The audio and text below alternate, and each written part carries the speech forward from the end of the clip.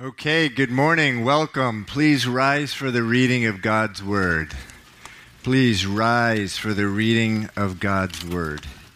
We are in Luke, the book of Luke, going chapter by chapter, verse by verse.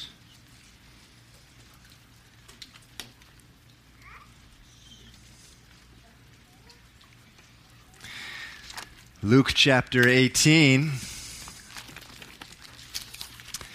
Luke chapter 18. We are in verse 9. If you need a Bible, raise your hand. If you don't have a Bible, raise your hand. And when you get it, keep it. It's a gift to you. We like everyone to be in God's Word and have it available to them. Verse 9, and he, Jesus, spoke this parable to some who trusted in themselves that they were righteous and despised others. 2 men went up to the temple to pray. One a Pharisee and the other a tax collector. The Pharisee stood and prayed with himself, God, I thank you that I am not like other men, extortioners, unjust, adulterers, or even as this tax collector. I fast twice a week. I give tithes of all that I possess. And the tax collector, standing afar off, would not so much as raise his eyes to heaven, but beat his breast, saying, God, be merciful to me, a sinner. I tell you, this man went down to his house justified rather than the other. For everyone who exalts himself will be humbled, and he who humbles himself will be exalted. Let's pray. Father, I pray that you will show us your heart this morning. And I pray that after you do that, Lord, we will walk out of here changed. In Jesus' name, amen. Okay, you may be seated. So last week we were in the first 8 verses of this chapter, the parable of the persistent widow. This widow had lost her husband, and then the little she had been ripped off. She went to a judge to get justice, but he ignored her. And it says in verse 2 that he didn't fear God or care about man. But this widow was not going to give up. Everywhere the judge went, she showed up. She waited for him at his door when he left the house in the morning. She followed him to the courthouse, pestering him the whole way there. She waited outside the courthouse and accosted him whenever he showed his face. When he went to the market, she met him there. When he went to someone's house for dinner, she was there. When he showed up at parties, sporting events, chariot races, whatever they had back then, family gatherings, she made herself a part of the family. She was there. She pounded on his door at night. The persistent widow. Finally, in verse 4, we read, the judge said, even though I do not fear God or care about man, because this woman troubles me, I will avenge her. I'll just give her justice. I'm going to give her whatever she wants, lest her continual coming to me, she weary me. And that word weary, it's the Greek word in the underlying Greek, hypopiazo. The Strong's Dictionary defines it this way, this word weary. To beat black and blue. To smite, which means to strike. To smite as to cause bruises and livid spots. Wow. She was really giving it to him. She was beating up the guy with her cries for justice. Jesus says in verse 7, even if a human judge, well, actually, let me read the actual verse. It says in verse 6, hear what the unjust judge said, and shall not God avenge his own elect who cry out day and night to him, though he bears long with them? Meaning, even a human judge and one who is wicked will answer cries of that widow, how much more God to his own children? So why does Jesus give the disciples why does he give this parable to his disciples? It says in verse 1, we read this, spent quite a bit of time on verse 1 last week. He is telling them the importance of prayer. It says in verse 1, he spoke a parable to them that men always ought to pray and to not lose heart. And so we spoke about that, the importance of a lifestyle of prayer. Life, it's a continual series of events, every event of which should trigger prayer. Your alarm goes off in the morning. You don't want to get up. Help me, Lord. You get into the shower and there's no hot water. Help me, Lord. The hot water turns on. Praise you, Lord. And you get in your car, you go to work, the car doesn't work. Help me, Lord. A coworker comes by right after that, asks you if you want to ride. Praise you, Lord. And every frustration, every anxiety, every fear, every temptation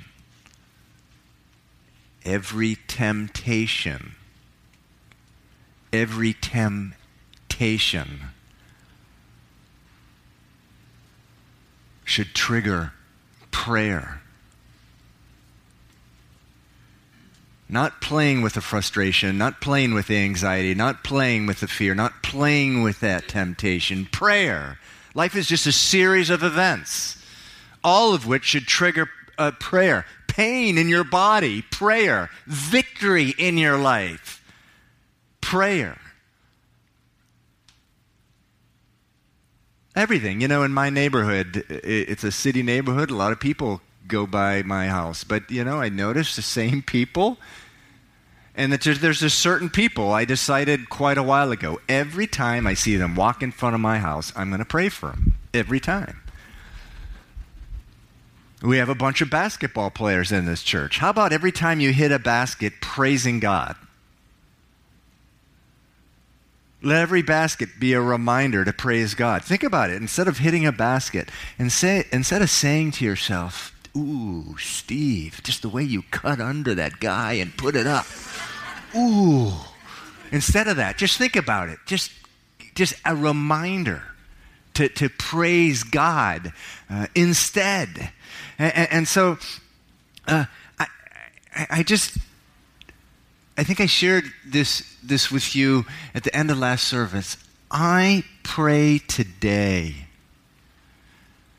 so much more than I did 10 years ago. And I believe if I'm still around that 10 years from now, I'll be praying a lot more. And I'll tell you why. And the prayer, I have prayed as much as any other prayer in the last 10 years. And I strongly recommend this prayer always be on your lips.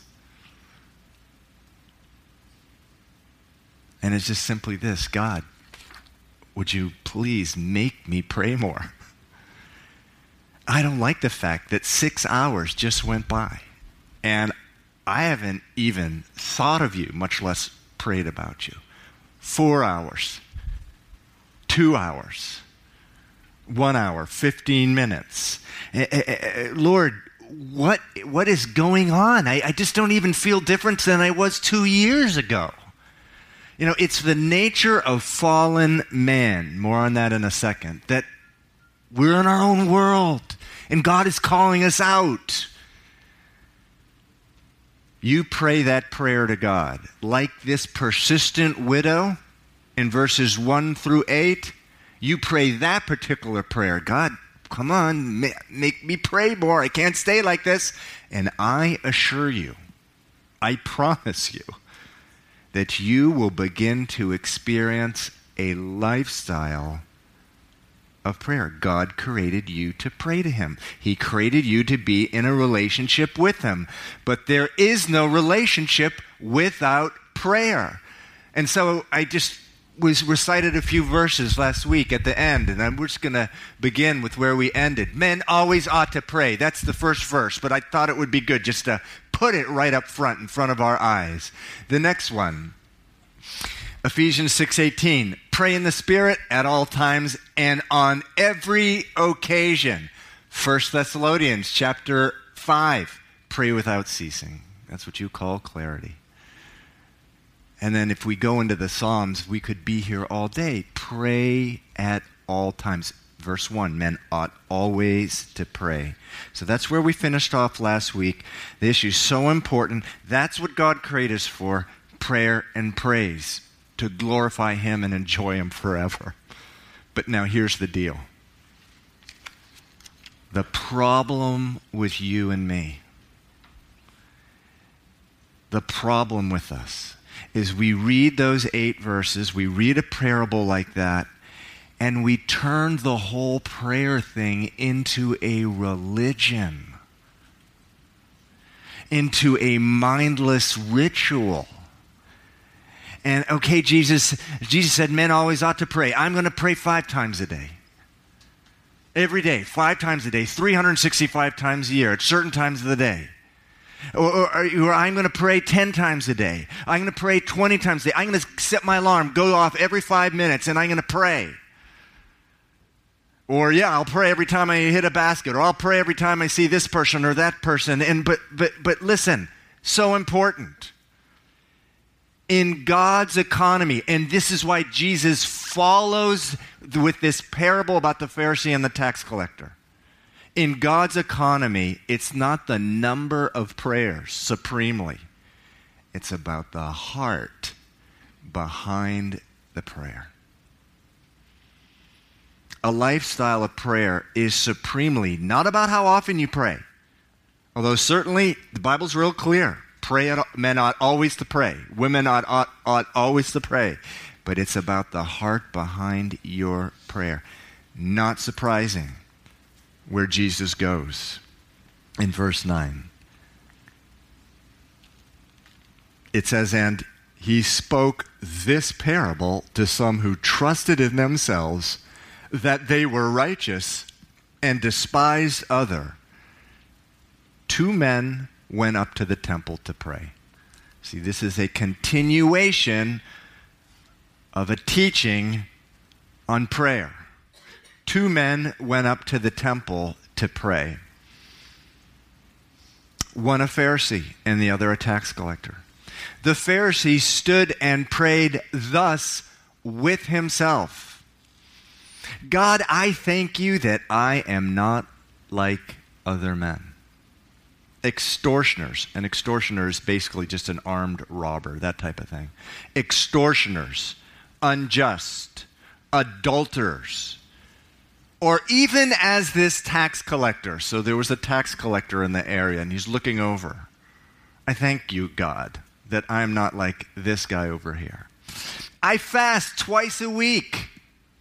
The Bible only required a Jewish person to fast once a year. Man, he did it twice a week. And I give tithes of all that I possess, meaning he gave 10% of all his income, and he says even all that he possessed. And then verse 13 says, and the tax collector standing afar off would not so much as raise his eyes to heaven, but beat his breast, saying, God be merciful to me, a sinner. I tell you, this man, meaning the tax collector, went down to his house justified rather than the other. For everyone who exalts himself will be humbled, and he who humbles himself will be exalted. So again, there's 2 people show up at church, the temple. One's a Pharisee, the other a tax collector. The Pharisees, these were strict religious church people. On the outside, they had it all down. The Bible thing, the church thing, they had it all down. If you compared their life to most of the laws in the Bible, they were above reproach, meaning they were following them all, most of the law. The tax collectors, on the contrary, they were the most hated people in society. They were Jewish people who had been hired by the Romans to collect taxes. And the tax collectors were allowed to collect from the people way, way more taxes than the people actually owed to Rome. And the tax collectors gave to Rome what was due Rome, and they kept all the rest for themselves. And they just became fabulously wealthy. People became literally impoverished because they were overpaying taxes, many times going hungry, while tax collectors lived like kings. People despised them. They hated them because of it. So a Pharisee, a tax collector, they both show up at church to pray. Now, before we go on, I think it's really important that I say something about what the Bible says about God, man, and man coming into the presence of God like these two men did. The temple at the time represented the presence of God. God actually he was in the most holy place in the temple, the Shekinah there. I feel like I need to say something. I want to set this, give you sort of a biblical understanding of what the Bible says about God, man, and man and God coming together. Now, the Bible says that God is love. I don't know how many zillion times in the Bible God is referred to as a God whose very character, whose name is love. There's, of course, a verse in the Bible, 1 John 4:16. God is love. God is love. That's who he is. Everything God does or has ever done is either done as an expression of love or is perfectly consistent with his love. When God created the heavens and earth, it was an expression of love. When he created Adam and Eve, it was an expression of love. When he created you, it was an expression of his love. But the Bible teaches us in Genesis chapter 3 that Adam and Eve rejected that love. They grievously sinned against love. They did the one thing and the only thing that God told them not to do. What made them do it? Anyone? Pride. They convinced themselves that they were more than who they were created to be. And guess what? What they were created to be was incredible. They were made in God's image. They were created with incredible honor and the Bible even says glory and beauty, greater than all of God's creation. But they were not greater than God, and it was pride that God made them sin against God. But now, in addition to the teaching that God is love, the Bible says that God is perfectly just. He's perfectly just. He is perfection. And he deserves 100% obedience all the time. And God, the Bible says, is a perfect judge. He has an advantage over every judge in the world. He is perfect. He's perfectly just. So when Adam and Eve did that one thing, the only thing that God told them not to do, God punished them. He had to. It was his very nature, justice. And the punishment was death, which God had told them the punishment would be. He said he had previously told them there's one thing, only one thing that you're not allowed to do. Eat of the fruit in the middle of the garden. That one thing, that only thing you're not allowed to do, but if you do it, you will surely die. They did it. God was true to his word. He punished them. The punishment was death. It was a death in their relationship with him, and it was also eventually a literal death, a physical death. Right then, their body began to die.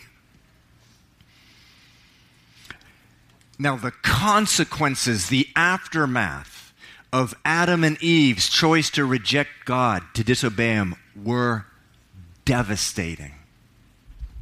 Within one generation, men were killing themselves. Think about that. One generation, within one, men were killing themselves.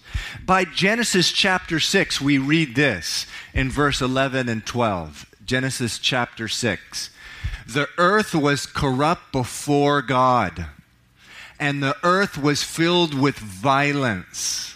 So God looked upon the earth, and indeed it was corrupt, for all flesh had corrupted their way on the earth. And it was at that time that God judged the world. He destroyed the world with a flood, but he preserved Noah and his family. But here's the deal, and we'll get back to Luke 18 in just a minute, but this is important. Can we put that last verse up? This is what's in our gene pool. This is what we inherited from our father and our father's father and our father's father. The corruption. That's what's in the gene pool. That's what we got from our parents. And because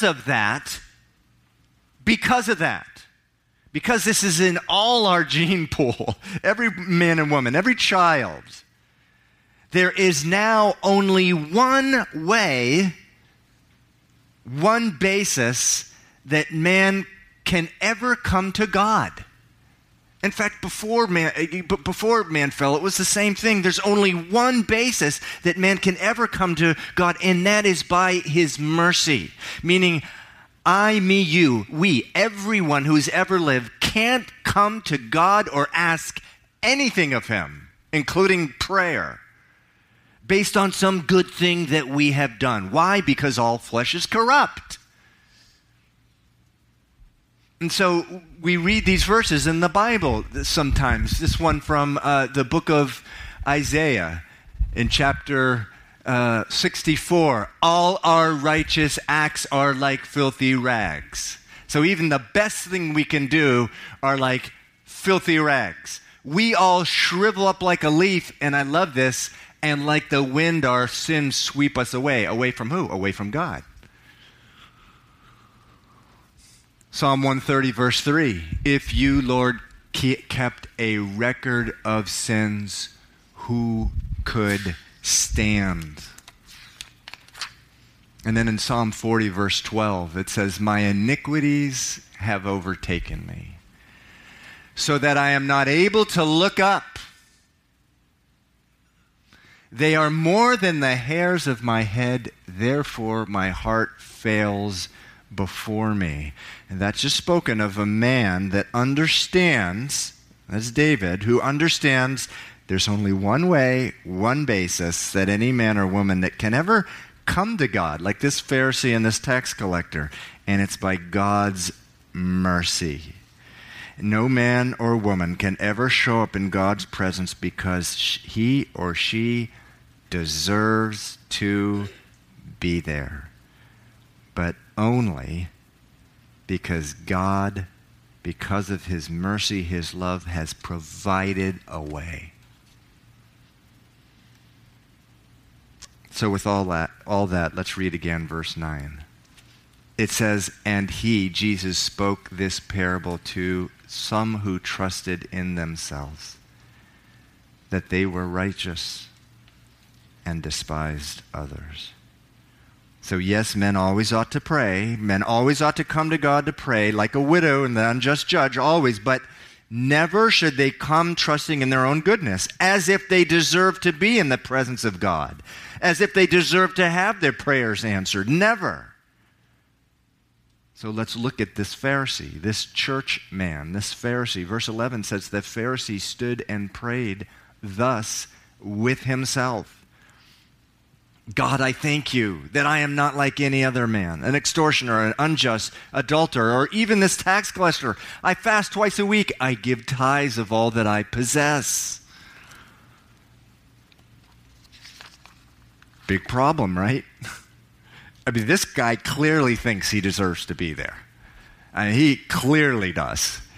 He deserves to be there in the temple praying with God. Notice how often in his very short prayer that the word I is used. Now, we actually see it with our eyes 6 times, but if you really break it down, the word I is used 9 times in this short prayer. God, I thank you that I am not like any other man. I am not an extortioner. I am not unjust. I am not an adulterer. I am not even like this tax collector. I fast twice a week. I give tithes of all that I possess. Oh boy, 2-verse lesson on how not to pray. That word I. Now, but here's the scary thing. Here is what is so scary to me. And remember, please, we read this word not for someone else, pointing out, oh, I wish Sally Jones was here. You know, that's not why we read it. We read it because we have a chunk of Pharisee in our own heart, and the God's Spirit is speaking right into our hearts. Here's the scary thing. And I hope this spooks every single one of you in here. It certainly spooked me. Notice in verse 11, it says, the Pharisee stood and prayed thus with himself. That word with, it's a Greek word pros. Overwhelmingly in the New Testament, it's translated not with, but to. This guy's just praying to himself. He had shut God out. That is what is so scary to me. And we have this tendency, man, if we had a good week, we deserve to come to church. We deserve to pray. We deserve to do some kind of ministry. When we do that, we're shutting God out. The Bible says we literally do that. We shut him out. This guy comes to the temple to pray. He's not even praying to God because he's so focused on self. And we are, because remember what our gene pool is. Remember, we are so given and inclined to doing the very same thing. So he's having a conversation with himself. And he shut God out. And I tell you, that really gets my attention. I don't want to shut God out. Man, if there's something that I am capable of doing that can shut God out of my life, I want to know what it is. Well, listen up. There are actually 2 things listed in these verses which a man or woman can do to shut God out. The first we've already talked about. Never come to God trusting in your own goodness. That is like shutting the Lord out. It's like shutting him down. But there is another thing mentioned here. Again, verse 9 says what? He spoke this parable of some who trusted in themselves that they were righteous and what? Despised others. Now, I'm sure that's a good translation, but sometimes as I'm preparing a message, it's like I wish certain words weren't translated the way that they are, because this particular word, the root Greek word here, is the word oudes, which just means nothing. You see, we don't see ourselves because we have an inflated opinion of ourselves. We don't see ourselves as people who despise others. But we do. If all that we do is look upon another person in such a way that that person is beneath us, that word translated nothing, as if they're nothing, as if they're not important, as if we are even a microcentimeter above them in the eyes of God. We do despise others. And we shut God out. we shut God out. 1 Timothy 1:15, Paul the apostle wrote about a third of the New Testament. He said, Christ Jesus came into the world to save sinners, of whom I am the worst. And so, if you grew up in church, if you grew up reading the Bible, if you grew up not doing a lot of the stuff that is out there in the world, whatever it is, sexual immorality, drinking, drugs, whatever, if you don't understand that according to the Word of God, you are no better than any other person on the face of the earth, you, in a sense, are like this Pharisee, and you're shutting God out. You're shutting God out.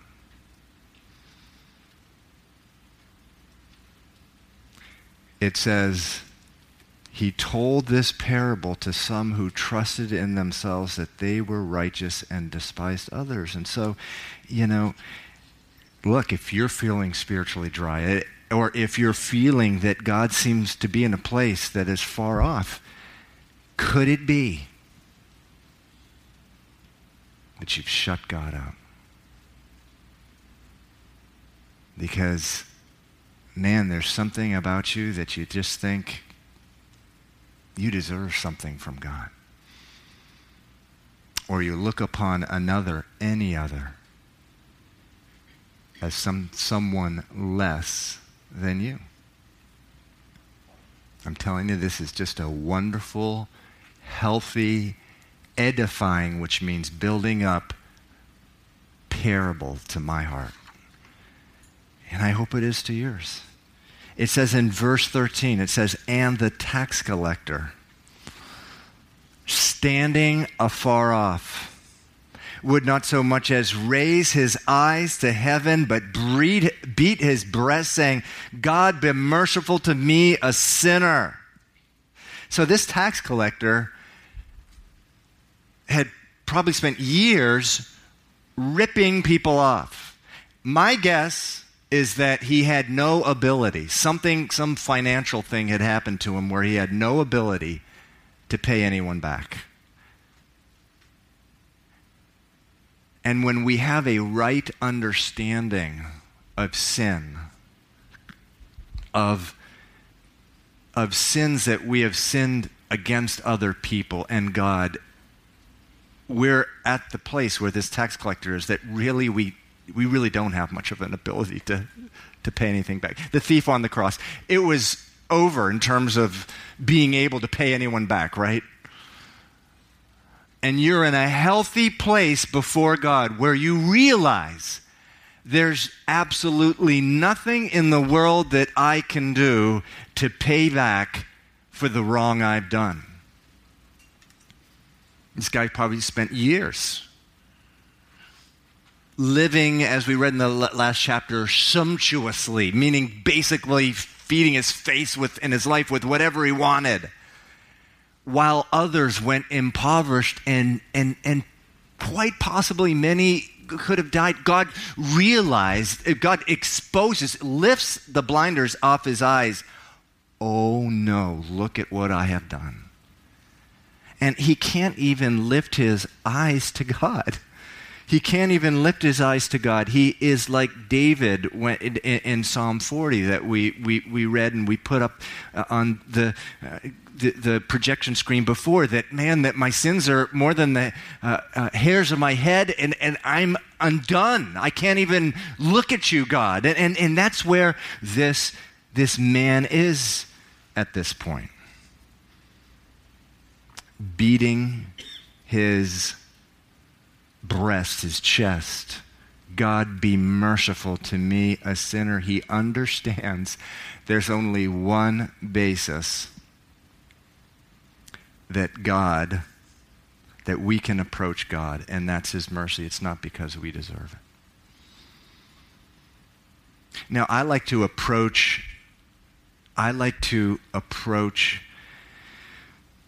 this reading here, this tax collector, not only individually, but really as a church.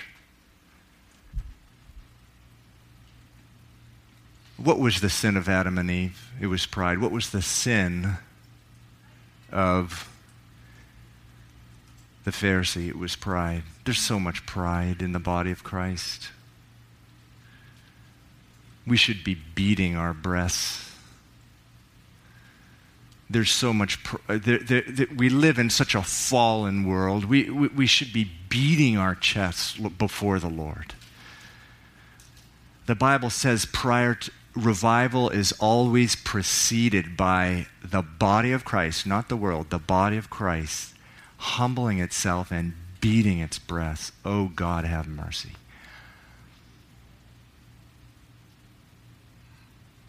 You know, when we just look out over the last month, just what did we see in Genesis chapter 6? It said the world looked over the world, and there was such violence. And all flesh, all man was corrupt, it says. And just see this thing that happened with Trayvon Martin. Now, the issue that I absolutely don't want to get into is guilt or innocence and whether there was a legal basis for that. But let me tell you, the whole thing, the church should be beating its breasts. Look at what's going on in the world. People killing each other. And you know, it's amazing how much news coverage gets of heart disease and cancer, where far more of our kids in this country get murdered. What do you think God, we read chapter 6 of Genesis, what do you think God is saying? He's looking over the world and he's seeing violence, and yet there's the body of Christ. Are we interceding on behalf of our country? We are seeing the many in the church abdicate their responsibility as stewards of the Word of God.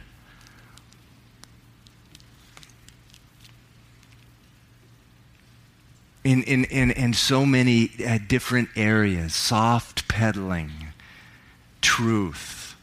We should be beating our breasts. John Newton, the guy who wrote Amazing Grace, has this wonderful quote. Actually, I have it on the projection screen.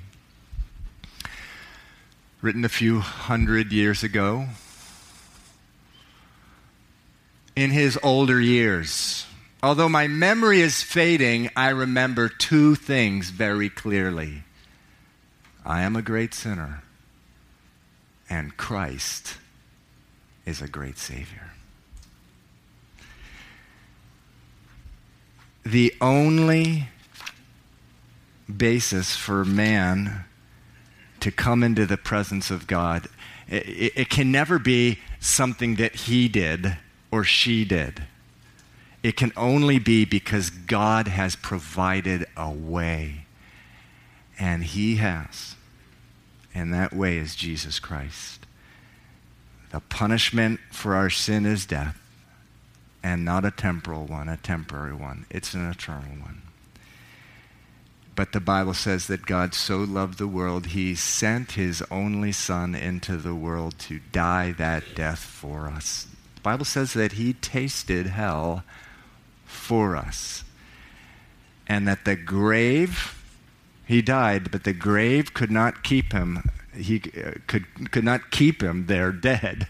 But he had victory over the grave. He rose from the dead. He ascended into heaven. Now he pours out life on anyone who is willing to get off the throne of their heart and say, Jesus, come in. And the good news is that Jesus says, he says that all who come to me, all you who are heavy laden and you are weary, come to me, for my yoke is easy and my burden is light. He's a gracious Savior. There's only one thing that's harder than asking Jesus in your life and taking on his yoke, and that's the yoke of the world. Oh man, it'll crush you. God created you for a relationship with him.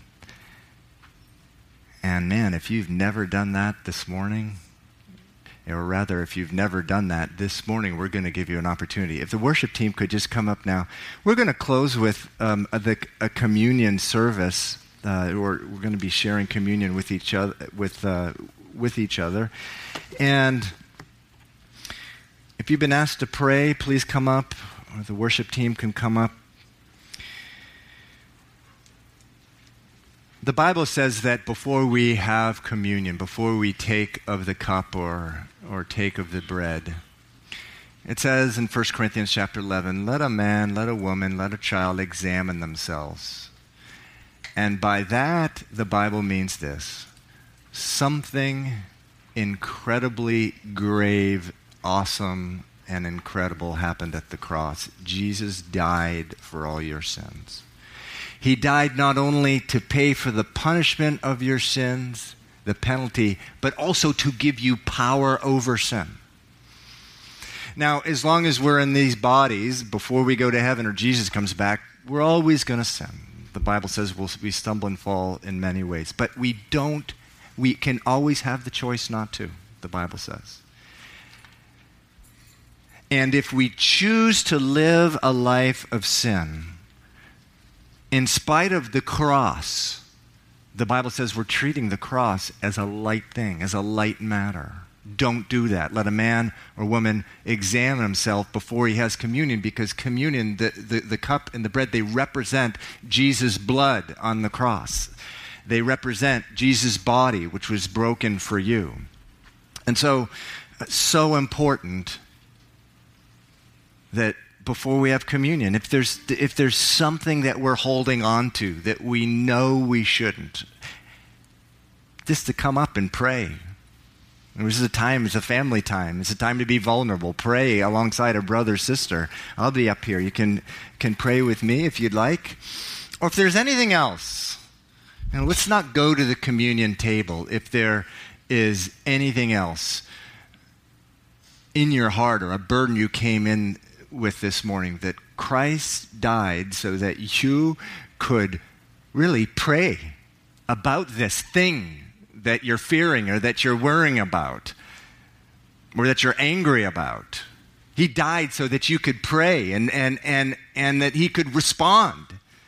So before going to the communion table, any prayer that you may have, but also if you have, if the other thing is, if you do look on another human being, if there's some unforgiveness or bitterness in your heart, or you're looking upon other person as anything less than someone who's created in the image of God, you just like to pray through because of some offense the person who has done against you, and you just like to pray with a brother or sister about that. When the worship team begins, come up and let's pray about that. And also, and if in whatever time you feel led, we have the cups and the bread in the back. Just make your way to the back and get a cup, a piece of bread, and come on back, and we'll have communion together. Father, we thank you. Lord Jesus, we thank you for the blood. Oh, how we are always falling back, Lord, into that sense that we've earned or deserved something.